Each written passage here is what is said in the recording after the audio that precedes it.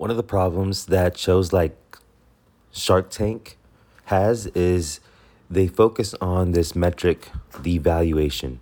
And a lot of discussions within the startup community is like, oh, what's your valuation? Valuation this, valuation that. But why does valuation actually matter? To me, valuation is a vanity metric.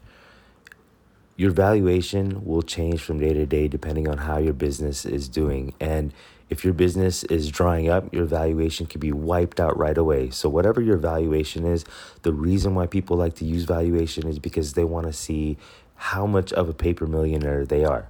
If they own 50% of a $2 million company, then they could legitimately say that they are a millionaire because they own this company. But it's just a vanity metric. It's a ghost metric. It's only designed to make people feel better, and it's only designed for investors so they can have some kind of convention when they're thinking about investing. But if you're not interested in investors and you're not interested in having that control over your business and you're more interested in going vertical, then there really is only one metric that matters the most. And that metric is your customer lifetime value.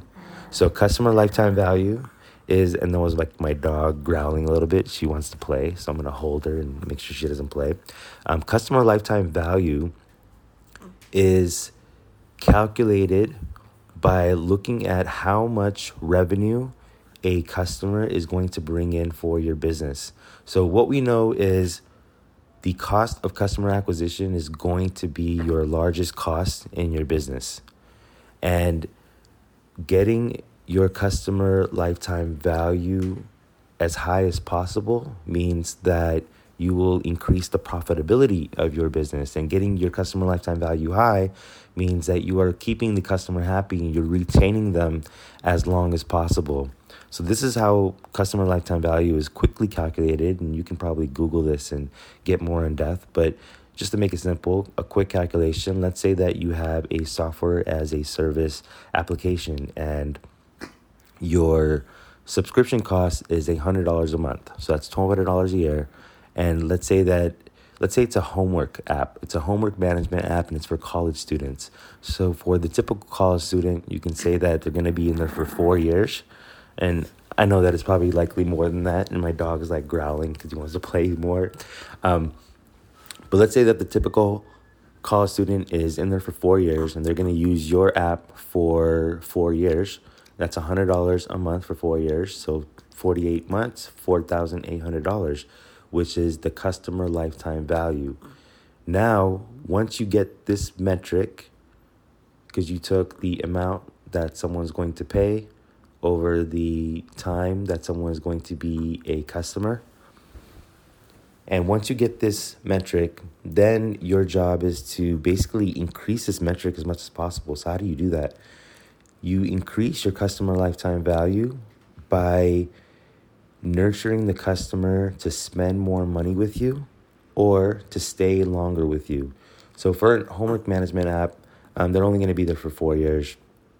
So let's say that if we want to increase customer lifetime value for this app, then what we have to do is we have to think about what other products and services can we sell to this customer during that 4 years so we can increase the amount that the customer spends and how much revenue actually comes to the company.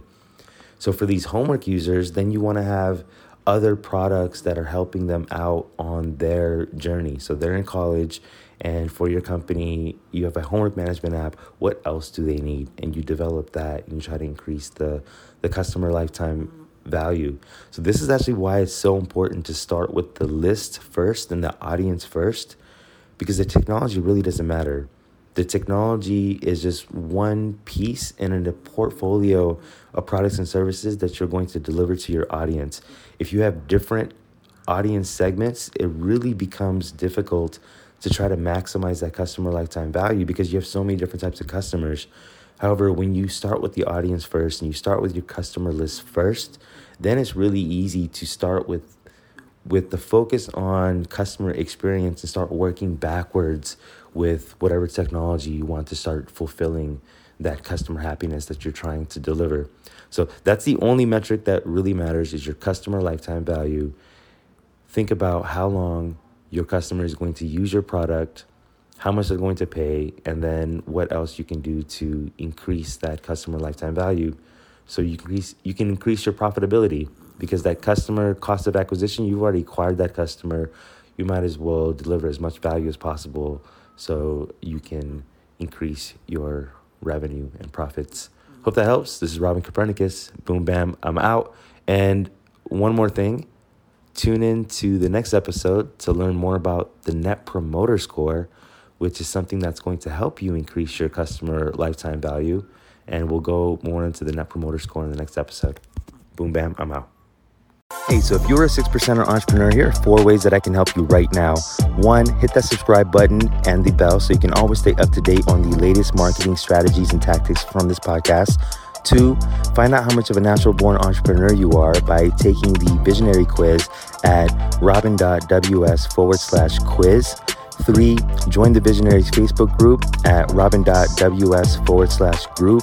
And finally, 4, if you want to join the first startup accelerator that helps you skip investor funding, then go ahead and book a call with me at robin.ws/call.